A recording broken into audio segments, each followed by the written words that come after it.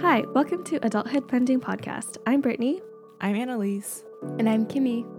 We are a podcast for college students, recent graduates, or anyone else who is also figuring out that being an adult isn't as simple as it's made out to be. Join us each episode as we share how we are navigating our careers, post-grad lives, and the whole adulting experience.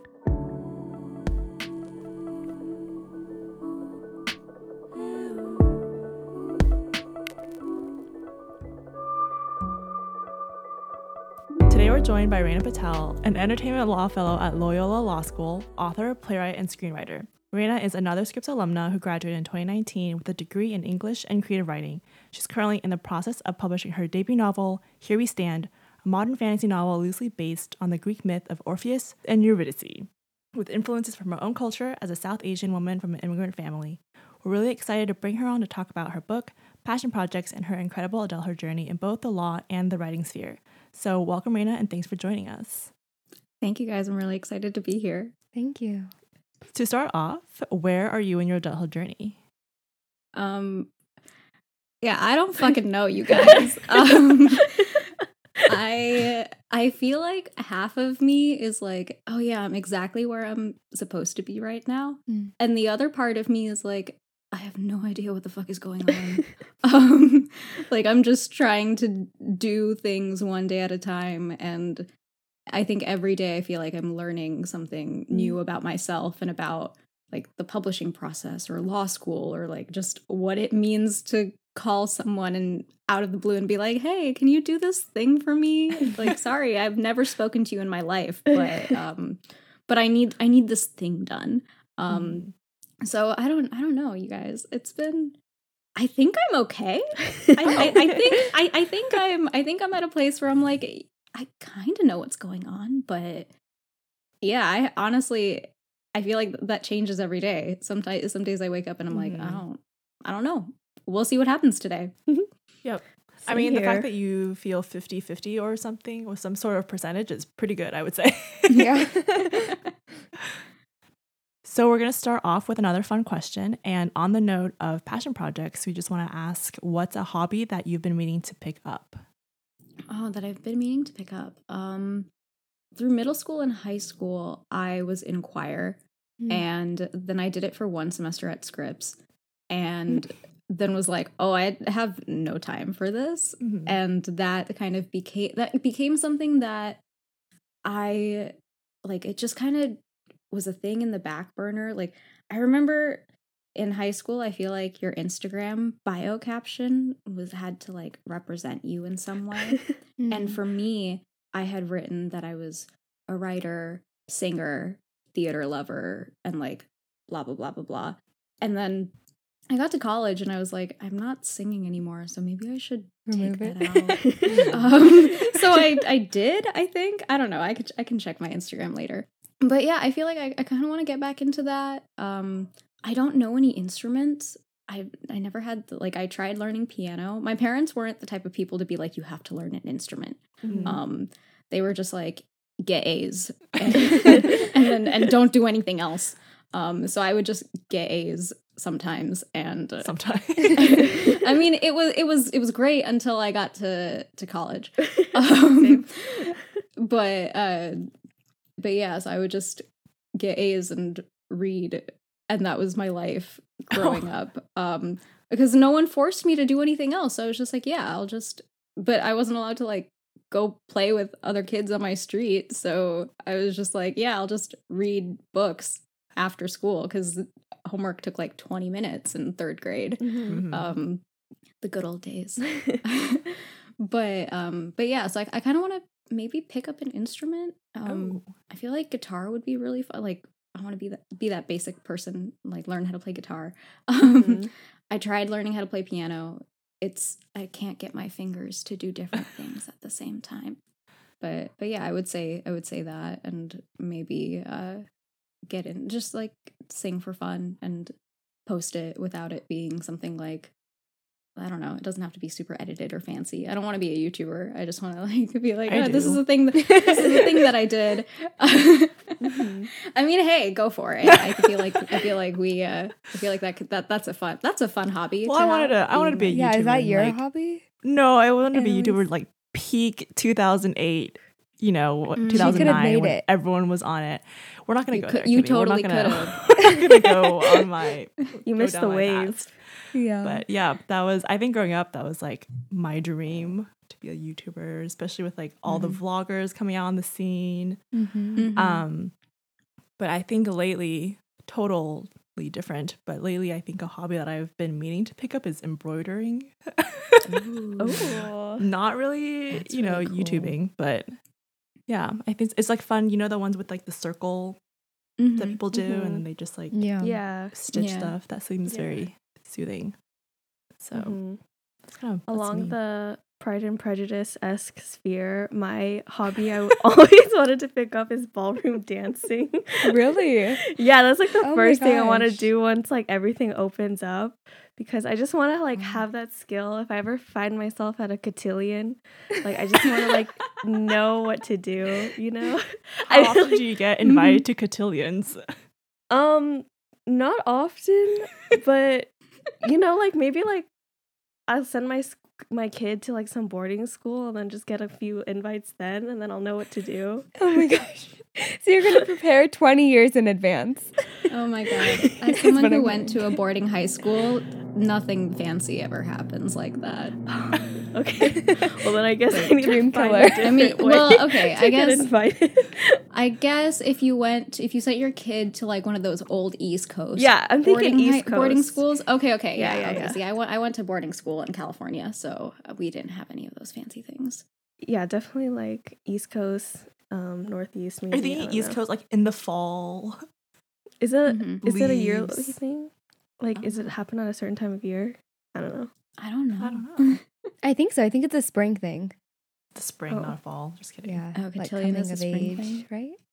I don't know. Sure. I thought that was the debutante ball. I don't What's know. the difference? I was never invited to these things. Neither was I'll- Brittany. Yeah, Rena will be my plus one. We can go. Kimmy, what's your hobby? Yeah, I was thinking about this. I think for me, it's like learning a language. Recently, we've actually been learning Cantonese with my grandma. So that's been fun. Like, and doing that, I've realized, wow, I really like learning languages. Like, I actually feel like it's very fun. So I definitely want to learn Spanish.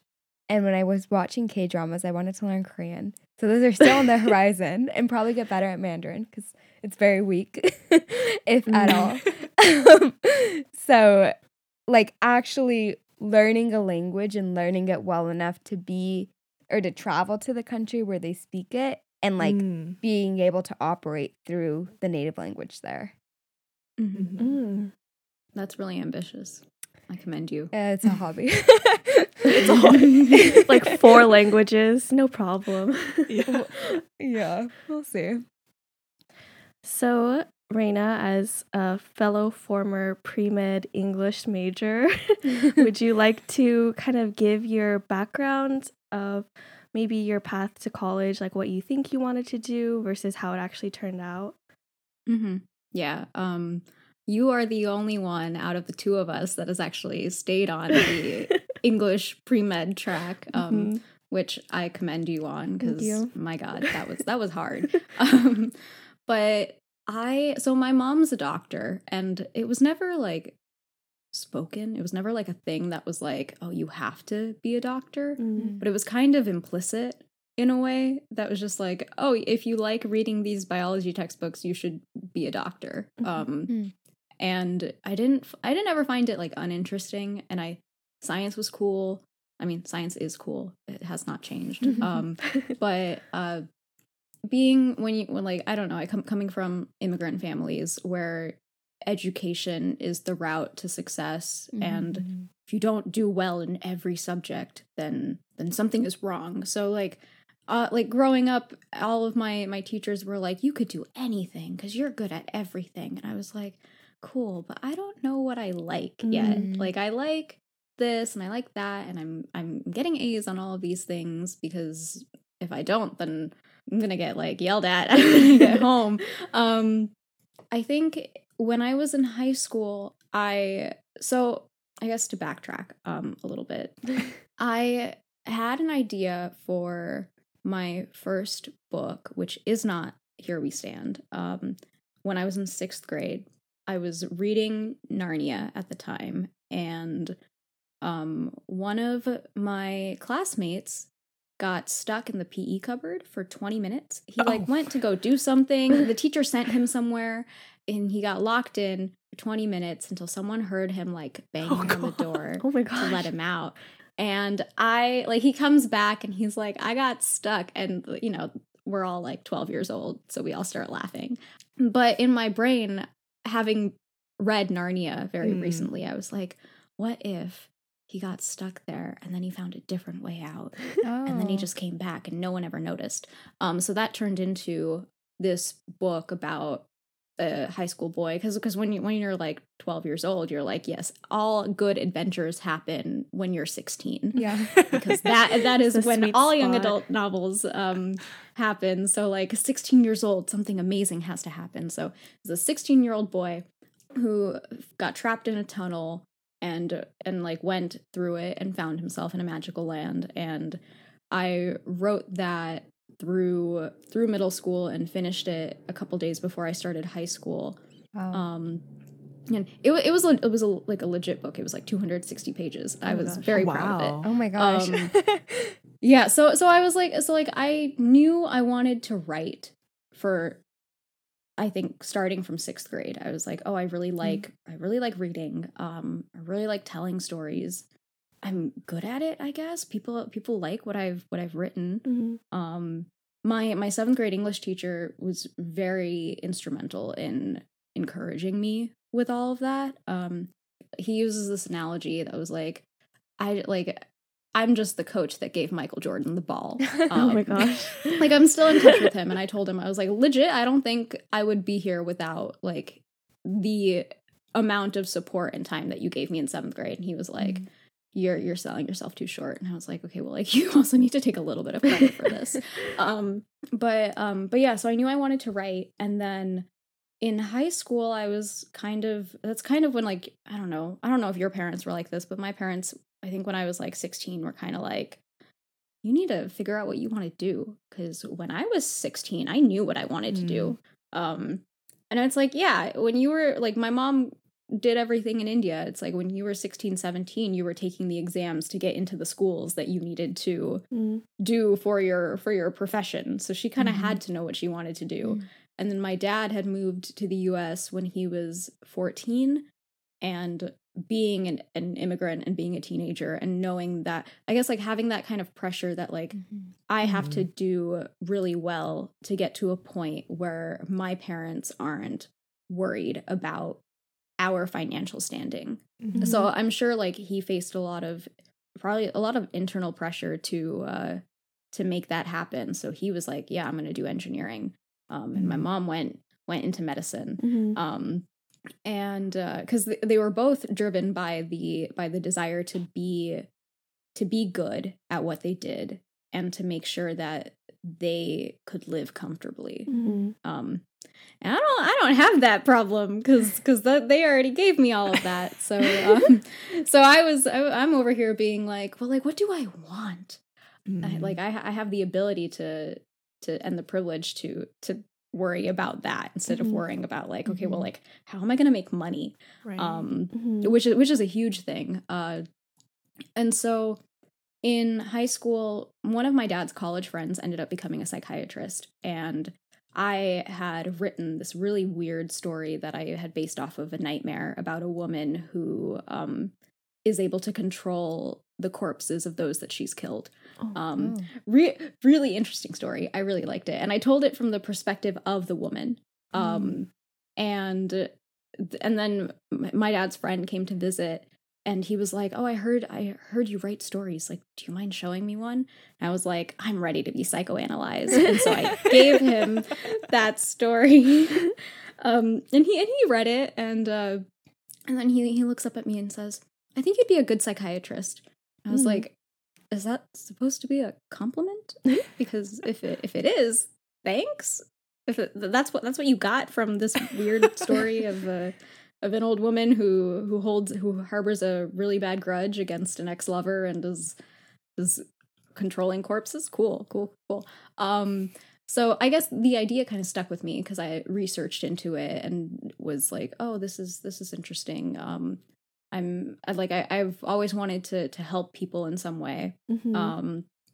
And it kind of seemed like it was a good way for me to keep my love of learning about people and stories and experiencing that with helping people and talking through things, kind of like, because I feel like therapy is kind of like story building. You're kind of trying to help like a character along in a way. I'm not a therapist, so that's not like, don't take that from me as like this is exactly how therapy works.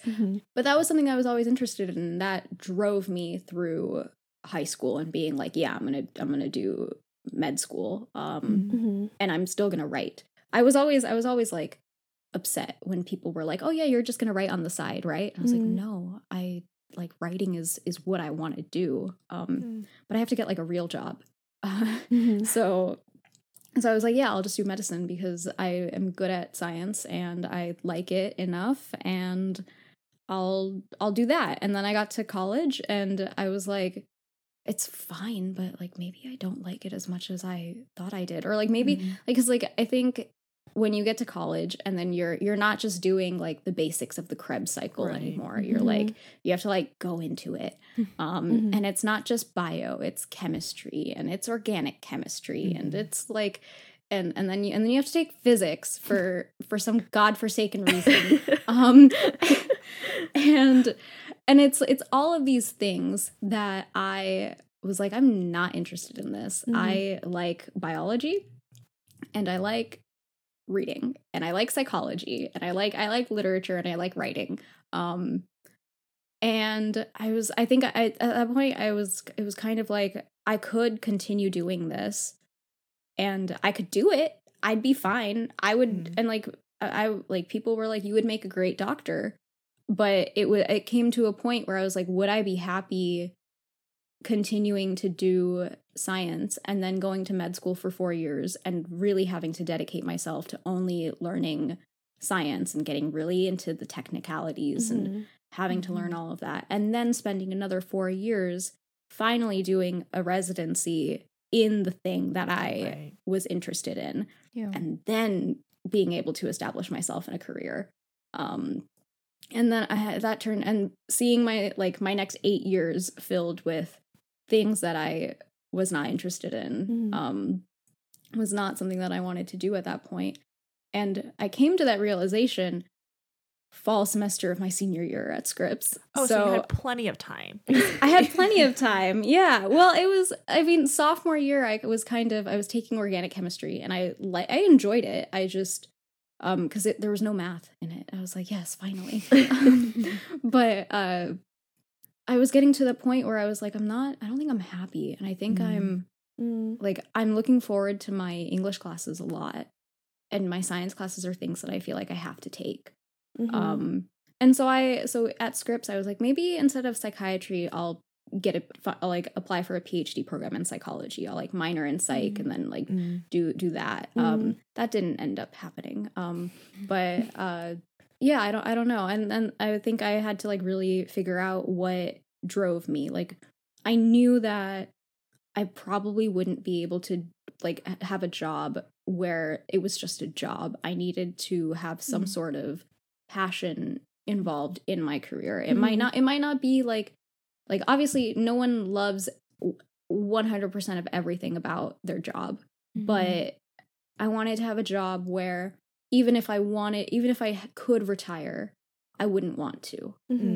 Like I would just enjoy doing it and be okay with the bad parts because the good parts outweighed the bad. That's a very tall order to figure out as like as someone in your early 20s. Yeah, so I decided to not do medicine anymore. I had biochemistry left, and I think that was the tipping point. I was like, I've done all of this, and then I looked at the biochem curriculum, and I was like, no, not today, not ever. But yeah, I think ultimately it was my stubbornness that was like, if you can do it, then why don't you? And it's just like, it's learning just because you can do it doesn't mean that you have to do it. That was I think, yeah, if I had to tell anyone going into college where they felt like they had to like figure out their life, it would just be like, just because you can do it doesn't mean you should. You don't have to. That was like the main lesson in college. And just because you feel like you can't do something doesn't mean that you can't. Like do what you want. Don't worry about other things.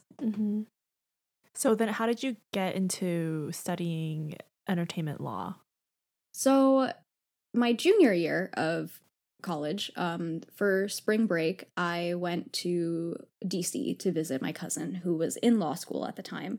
And she had a very interesting path after college. She studied materials engineering as an undergrad, and then was like, I don't want to be stuck in a lab for the rest of my life. And so she took a couple years off work, or off school, and was working as a consultant for a little while. And then one of her projects was with a law firm, with like a patent law firm, and they put her on there because she had a materials engineering background.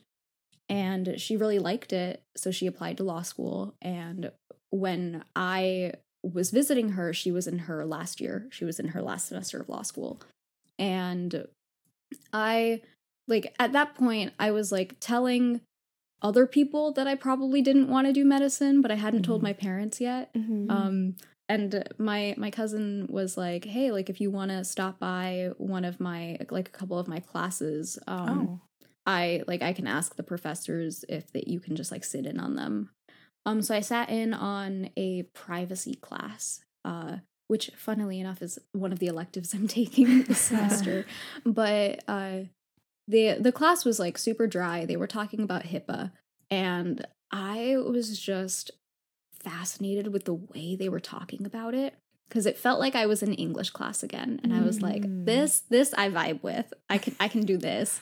And I just, like, for me, one of the things I love about literature is when you can like really close read and get into the nitty gritty. I know some people hate it. But some people are like, you know what, sometimes blue just means it's blue. It doesn't mean anything else. But it's really fun to just like go into things and try to figure out why someone chose that string of words, like, and what that particular phrase means, and really getting into to all of that. And that law a lot of the times is like having to manipulate language in a way that helps, like you have a law, but depending on what side you're on, you have to kind of make it work for you. And that was really interesting to just see how on a scholarly level how law is taught and how you can see all of these aspects of it. And so like I was sitting there in class being like, oh my God, this is so interesting. And it was like 2 hours and I was like, yeah, gimme. I this is great. And so that's when I was kind of like, maybe I could think about law, but I didn't really know what I wanted to do with law at that point. I was like, maybe I would want to like go into policy, because I like at that point I was still like, well, I want to help people. And not to say that I'm not still doing that, but at that point I had a very like different idea about what helping people looked like. I thought it had to be very direct, and it had to be like either as a doctor you're directly treating someone and you can see that the effect that you have on them firsthand. Right. And I was like, well, like, I don't know, maybe I would like to like write policy and stuff.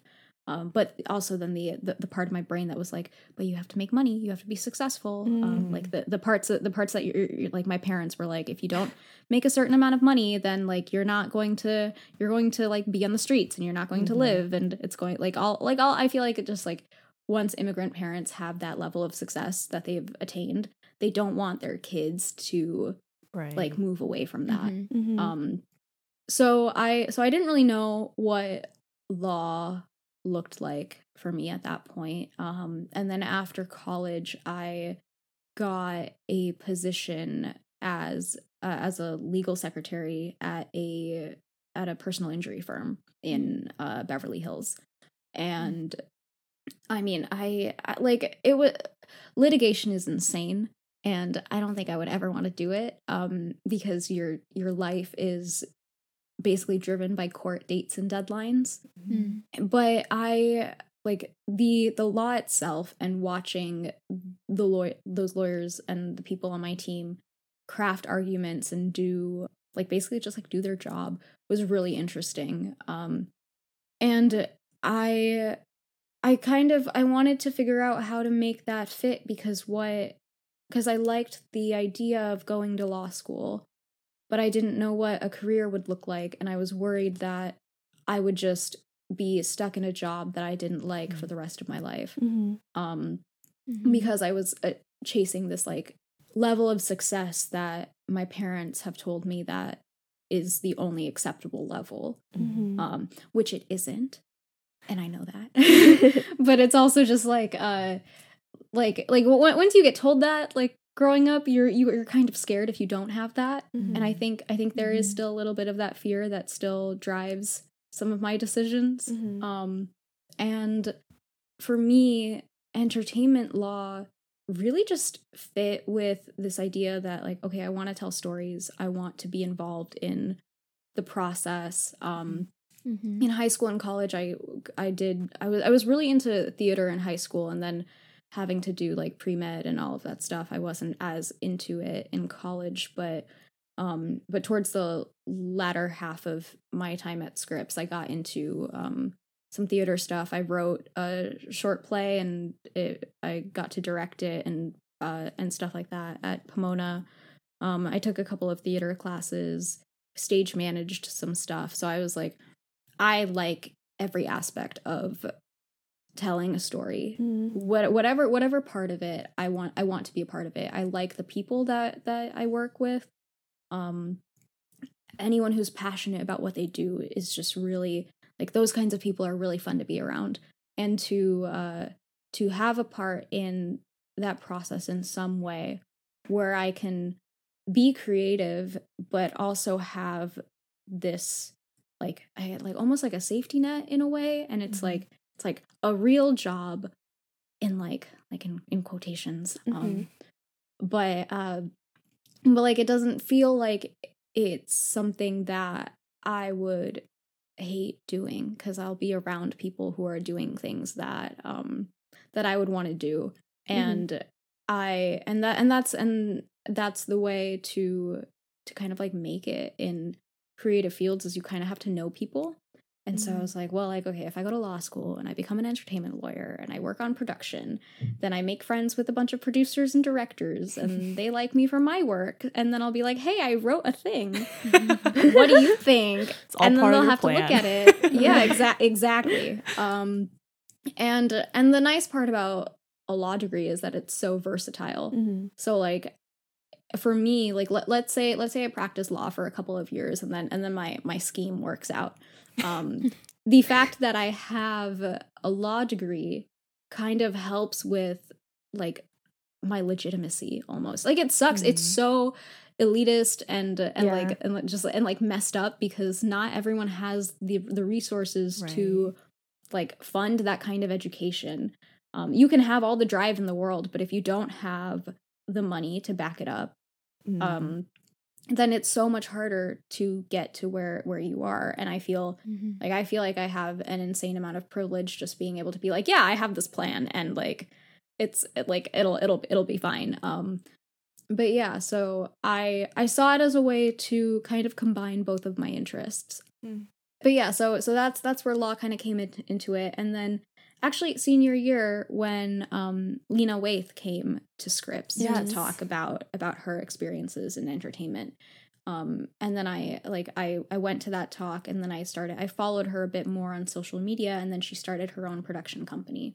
And within that production company, she has a mentorship program that focuses on helping marginalized voices in underrepresented communities in Hollywood like find a space. That is where then like my like, oh, I can help people through this came in, because it's like, not only do I want to create stories that impact people in ways that can help them, but also I want to create spaces for other people that don't have that ability to like kind of like force their way into it. Like I am very privileged where I didn't have to worry about education costs growing up.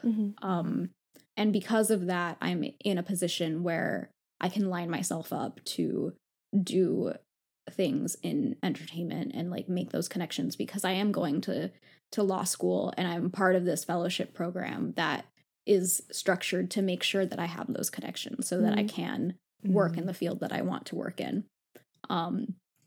And seeing Lena Waithe go like not have those things but still get to where she is and is now making the space to bring other people up was super inspiring. And I want not only my stories to affect people in positive ways, but I want other people to have the chance to be able to give their stories that space in like either like the literary canon or the film, TV canon, whatever it is. Like these spaces have been so like white male dominant for so long, and that's changing finally.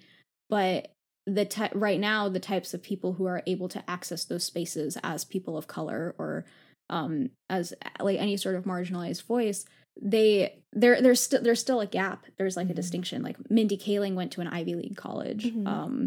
Like you have some really inspiring people, but there are people whose stories are still not being told, and there's still that inequality that comes into play. And so then that became like another like the process of figuring out like, okay, yeah, law school is what I want to do. All of those things came into play with that. And so, and like that honestly happened very recently, like middle of 2020, where I was like, oh, okay, no, I think this is what I want to do. And I'm okay with this. Like I had figured out that law school was something that I was okay with after I got in, and I was like, oh, wow. Okay, yeah, I'm going to do this. After I'd got in and I'd accepted it. When I'd accepted it, I was still unsure. And then I had to think about it for a little while. And then I was like, yeah, I'm okay with where I'm at. And now I'm like, yeah, this is where I'm supposed to be. But for a while I was like, I don't know, maybe I should go back to med school. Like I had a moment at the beginning of 2020 where I was like, did I make a mistake? Because like, man, I hate working at this law firm. I don't hate the people. If anyone is listening from that law firm that I worked at over that 1 year, y'all were great. I don't like litigation, you guys. But yeah. So I had a moment, and that is when you leave pre-med and then you are considering going back to pre-med, you really have to be like, am I not getting enough sleep? Is this something that should I just go to sleep? And the answer is usually yes. Like if you had decided, if you spent like 3 years being like, oh, maybe I don't want to go to med school, and then you finally decide you don't want to go to med school, and then you're just tired and like your life kind of sucks right now, and like it's your first year out of college, and you're kind of on your own, and you're just like, man, this plan had a lot of structure. Should I go back to that? Don't do it. You just need some sleep. Wow, that's good advice to consider. It seems like your path has been really windy. Like you were really headstrong and going into med school, and then you decided maybe this isn't for me, and then now you're doing law. So I'm wondering, when did this idea of creating this book like come up, and then when did you really start pursuing it? Yeah. So throughout all of that crazy shit that was going on in my head, I was always writing. I was always doing something. And so this book, I got the idea for it, I think my first semester at Scripps. Oh, wow. I was listening to a song by this band called the Fratellis, and they had just released a new album, and there was a song on there called Me and the Devil, and I was like, oh, this song slaps. No one said that in 2015, but they felt it. They were thinking it. They felt it. Yeah. The chorus, it goes, I'm gonna sell my soul tonight. And I was like, oh, this is cool. What kind of a person would want to do that? And then I just got really into that song, and one of my friends was like, it would make a really good opening number for a musical. And then I was like, oh yeah, you're right, because like it's a super cool song. And so I was like, oh, I would love to see this musical. And then I realized that no one was going to write it, because it's not like the Fratellis are really popular in Europe. But I was like, they're not like American Idiot, like Green Day, where like everyone kind of knows them, or like ABBA. So it's like I was not expecting a jukebox musical to happen from them anytime soon. And then I was like, oh, but I really want to know what the story is like. And then it comes to a point where you're like, God damn it, the only person invested in this is me. And so I started thinking about, okay, well, like if I were to write this story, not saying that I would right now, but like if I were to write this story, what would it look like? And then it just turned into like the idea of a man so desperate enough to make a deal with the devil. I was like, okay, who has made deals with insidious people that don't work out? And I was just thinking about Greek mythology, and then Orpheus and Eurydice came up. And I was like, oh, yeah, that was really interesting. That was a really interesting myth. And I also really liked, I don't know if you guys saw The Metamorphoses when Pomona College put it on. It's a gorgeous play. There's a pool on stage. It's the only set piece. But it's a collection of Greek tragedies. And the main theme of the play is that water is a central theme, and it symbolizes change and growth and transformation. And in high school, we had also put on that play, and I was in it. And the Orpheus myth was told twice, once through Orpheus's perspective, and once through Eurydice's perspective. And I had never seen someone flip a Greek myth like that, where now it's the person who's getting saved telling the story. And like Orpheus is like all in his grief, and when he turns around in the show, when Eurydice is telling the story, she doesn't remember who he is. So she doesn't feel that grief that he does. And it was just so impactful for me. And that play and the story kind of wove into this song, and that's kind of how the book happened.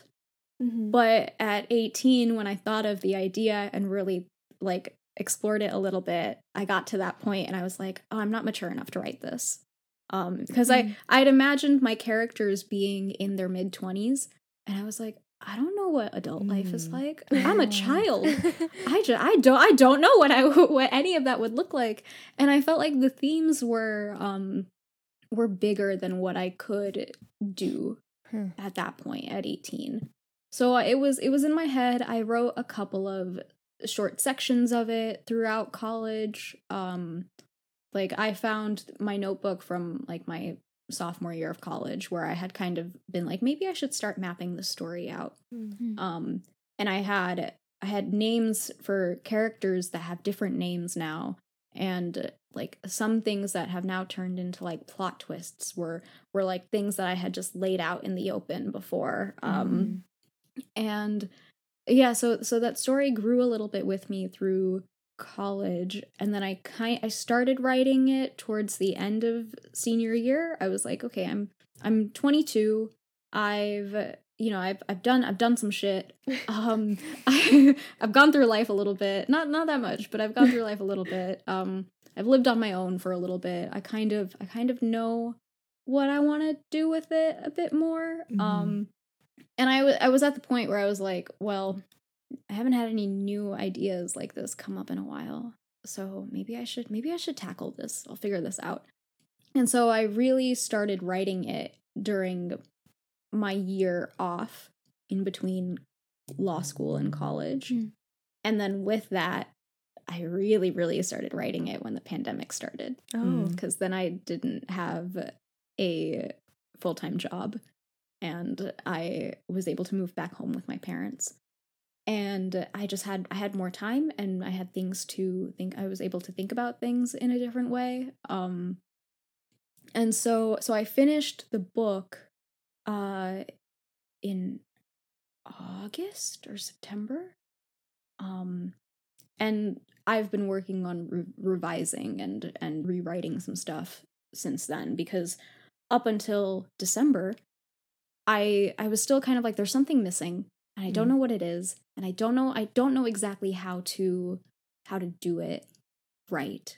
But then December happened, and I went through a couple of things in my personal life, and it was like, oh, I know it. I know exactly what this book needs. There's nothing like something like really flipping your world upside down, where you're like, oh, this is exactly what I was missing. Like, the silver lining, I think, in like any artist's life is like something unexpected happens and you're having to deal with it. And then your brain is just like, this is what I need. I know now. I know exactly how to make this story better. Which is, it's a fun way of going through life when something shitty and unexpected happens, and you're like, yeah, this works. Okay, let's roll with it. So now I've obviously law school started again. So I've been trying to find little bits and pieces of time to rewrite and revise and stuff, and hopefully find an agent who likes the story as much as I do, and then see where it goes from there. Wow. That's awesome. So just to clarify, you do have to like write the whole story and have it completely done before sending it to a publishing house? Yeah. I guess it also kind of depends on like what kind of route you want to take with publishing, because traditional publishing is like you kind of have to have a full manuscript done, because when you send out your queries, they usually ask for like either the first 5 pages or the first 5 chapters, and then if they like it enough, they expect you to send the whole thing. I see.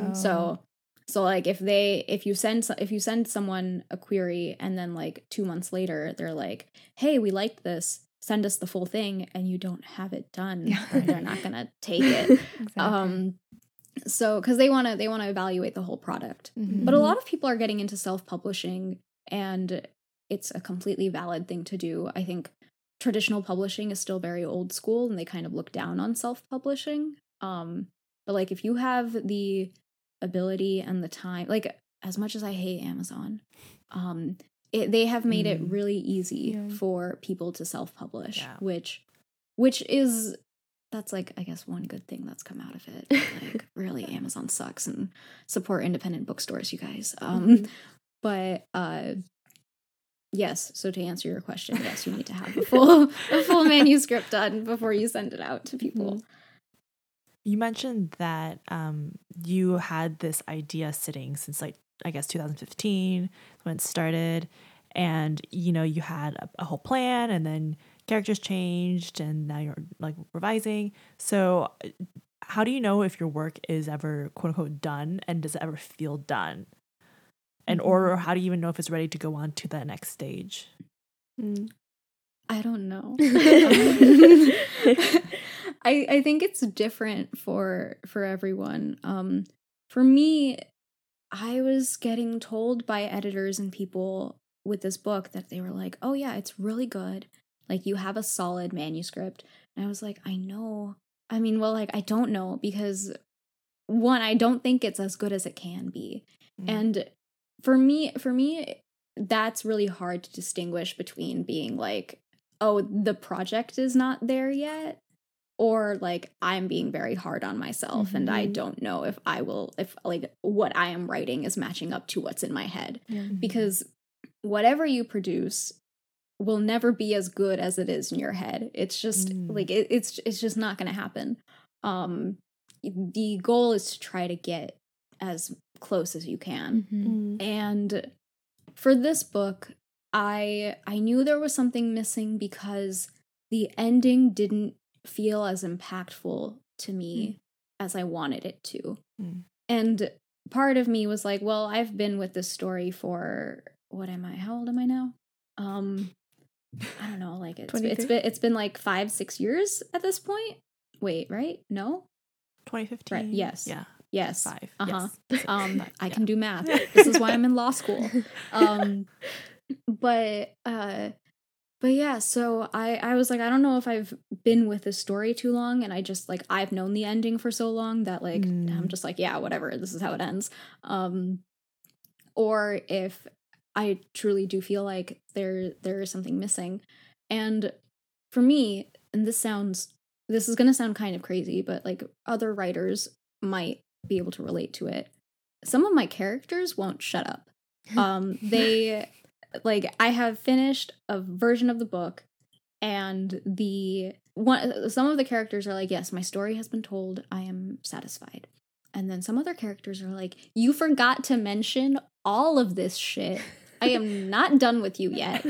And if they were like side characters, like sometimes you have to kill your babies and just be like, you need like I want to explore this with you. I really do. But it has no space in this book. And you're not important enough for me to like dedicate more time and energy to it. And other times, like if it's like a main character, like with Here We Stand right now, I'm like, oh God, okay, yeah, I need to like all of these things were important, and I just in the first draft I didn't know how to integrate it in a way that makes sense, but now I know everything that's happening in the story, and now I can go back and fit that in, Right.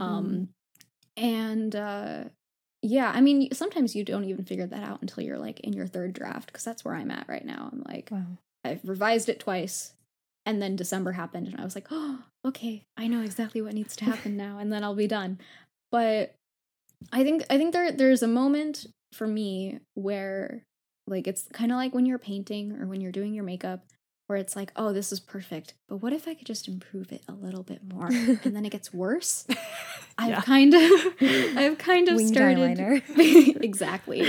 I've kind of started identifying those moments where I've been like, oh, I could do this. But then it's like, is it necessary? Is there a purpose to it? And if the answer is no, then I'm like, okay, then I shouldn't. And that's kind of where I'm at. I think knowing when you're done comes with experience. Yeah. I feel like that's the same way with winged eyeliner. I just feel like that's one of your life lessons. Like earlier you were saying, like with school, like you could do so many classes and like excel in them, but you had to learn yourself. Just because you can doesn't mean that you necessarily should. And here you are applying it to your writing. So I feel like it's very like full circle. That's cool. I never thought about that. That's a theme in your life. So you touched on like, I guess, coming to terms with your privilege and kind of, I guess, speaking from me, I just feel like me applying to med school, I feel very guilty when I have moments of like self-doubt because I'm like, oh, my parents provide so much for me. Like, I don't have it rough like so many other people. So I guess how have you been like working through kind of that those moments where like self-doubt comes in because of like that privilege that you have and you think like, oh, I shouldn't really feel this way because I know I have it like easier than my parents did. Yeah. I think for me, it's like I have it so much easier than my parents did, and I have it so much easier than so many people in this country, especially right now with the pandemic. I feel like if I don't achieve the best results, like not just for me, but just like in general, I'm like, if my debut novel isn't a bestseller, if I'm not in the top of my class in law school, if I'm not doing all of these things, and I have it so much easier than so many other people, then am I really that good? Like if I can't do this with all of this help and support, then like am I as good as people say that I am? Or has this all just been I'm good because of the circumstances that I'm like where I'm starting is steps above where people normally start. So I'm just good because of where I'm at right now, not because of any ability or talent. And that's something that I'm still struggling with. So I don't really know right now. I think it's just like I think it's really that made it really hard to fail at things. And I think for me, the ways, especially this past year, because I was writing the book when all of the Black Lives Matter movements were happening in June. Mm-hmm. And I had 3 weeks where I was like, I didn't write anything because I was like, I'm literally writing a story about hell and people falling in love and like the New York Mafia. This has nothing to do. This is not impactful in any way. It doesn't give any sort of like it's not the hate you give. It's not it's not something that has like social commentary about like political upheaval or the state of our nation at this point. So I was like kind of like, why am I even writing this? And it's just I think it's really hard to get past that, because you kind of have to just tell yourself like you're doing this for you, and you can acknowledge your privilege while also acknowledging the fact that you are working hard. Like just because you are in a position that is you're at a better point than a lot of other people doesn't mean that what you have achieved wasn't through hard work. It's just you've also just been given these opportunities because of what you were given. I think people who have those opportunities given to them but then don't take it, or like take it but don't take it seriously, those things show in the work that they do. And so like if like having an opportunity is one thing, but you have to put in the work to and show up to actually make something of it. And I think that's been the most helpful for me, is like, yes, anything worth doing is going to be hard. And just because it's hard for you it doesn't negate the fact that you've had a lot of help, but it also, that the fact that it's hard doesn't mean anything about you. It doesn't mean that you're not good enough to do it. Like it doesn't mean that you were just lucky enough to be able to be in a position to do this, because everything that you've worked on yourself thus far has led you to this point as well. Like if like I hadn't written that shitty book in middle school, maybe I wouldn't have knowing that I could write a book at some point really helped me drive this book forward. So I was like, well, I don't know if I have the time. And it's like, well, like you did it, like you've done it once, so you can do it again. And I feel like it's just, I'm rambling at this point, but I think just being able to acknowledge and accept your privilege and the amount of impact that it's had to where you're at, while acknowledging that the work that you've put in to get from where your privilege stops to where you are now is still hard work. Yeah, that's, I don't know if that fully answered your question, but so it seems like this book might have like some darkness to it, and like the one that you wrote when you were in middle school also was pretty dark. So I was wondering, because as a reader, like when I read books that are heavy or sad or just a different mood than what I'm feeling, by the time I'm done reading the book, I like feel like the way that the book did. I'm like, oh my gosh, today's the worst day of my life, right? So as a writer, like, do you ever get those feelings, like being really engrossed in the book? And then how are you able to still like live your life while also doing the job of writing it? Can I also add on that it seems like a lot of your interest lies in like the fantasy realm, which I think is really interesting, because that's not really something that genre is something that I naturally just gravitate towards. But yeah, just like, you know, because you have like this interest in fantasy novels, you know, your book is fantasy novel, it seems like you have like a history of fantasy novels as well. So yeah, just piling on to that question there. Okay. So I think so having done theater for a little while, I was able to sort of just treat it like like I'm playing a character in a way. Mm. Because I never really thought about this in that way. Because I got the idea for the book. I was like relatively happy. I was 18. I didn't know a lot about life. I was just like, yeah, I'm starting college. Like it was like it was the first few weeks of college, and I was like super excited. I still had like life in my eyes, and so I think the themes itself are they're things that I find interesting. I don't necessarily like.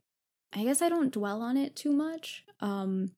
But like I think for me, writing is a safe way to explore a lot of those like dark things. And also just if I am experiencing something like that, something having to feel my feels, it's a great way to kind of just do that in a safe place.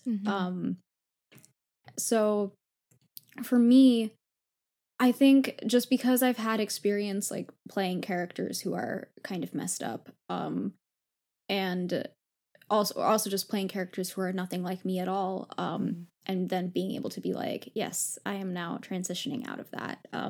Never really had that feeling that much, but for me, when I read, that's a different thing. Because when I'm reading, I'm engrossed in someone else's world, whereas with this book, I'm the one creating it. Like I'm like God in this universe. So I like it's really easy for me to kind of detach myself from the things that are happening, which kind of, now that I think about it, maybe that's why there are so many crappy things happening in the universe, because God is just like, yeah, I made y'all. What else do you want me to do? But that's a side note. That's just something that I was like, oh, do I understand God a little bit more now? I don't know. But yeah, no, definitely when I'm reading, I do feel those things. Like when I finished The Hunger Games, and I was just like the ending is hopeful, but like it was like you still have to go through all of this trauma to get there. And I was like, oh God, I'm like feeling some shit. Yeah, or like, well, when I read The Fault in Our Stars in high school, and I was just like the ending is also hopeful with that, but I was just like, oh my God, he died. Like, she loves him, and I do like books that I read and like movies I watch and things and just like stories I consume stay with me a lot longer than things that I write on my own. Interesting. Thanks again, Raina, for joining us. Yeah, thank you. Thank you for having me, you guys. Do you have any parting words that you want to say to our listeners or advice? Do what you want. Like, I don't know. I have no idea. I'm not qualified to give advice. Yeah. Do what you want. Go to therapy. And try to be happy. I don't know. Like I said, I'm not qualified to give advice, but well, you did give that one just because you can doesn't mean you should. If you can't, you could. There you go. Yeah. There you go. There you go. Yeah. Oh, and if you don't like reading, you haven't found the right book. Oh, that is true. Yeah. Thank you so much, Raina, for coming on. We really enjoyed hearing your story and all about your life and your upcoming book. It's very exciting. Can you share with our listeners where people can find you on socials? And can you give more context as to when your book is on the shelves? Yeah. So to answer your last question first, I don't know when my book will be on shelves yet. But to stay updated on all things happening with me, including law school and any future projects, some of which are coming soon and are probably very exciting. So I am on Instagram and Twitter. My handles for both of them are Raina Patel Writes, and it's my name is spelled Rena, and then Patel is Patel, and Writes is just like how you write. And I do have a website. It's very bare bones right now. But it's raina-patel.com. That's where you can find me, and stick around for cool things, hopefully. Yeah, nice. Definitely, follow her. Sounds like there's a lot of exciting things coming, so we're all very excited. Thank you. And we'll link all of that information in the episode description. And when the book does come out, we'll definitely make sure to share it on our Instagram. So thank you everyone for listening. You can follow us at Adulthood Pending Podcast on Instagram and all of our other social medias. And if you're interested, you can send us an email to hello.adulthoodpendingpodcast@gmail.com. Join us every other Monday for new episodes. We're excited to share our stories, and we're glad that you're with us on our adulthood journey for season 2. Bye everyone.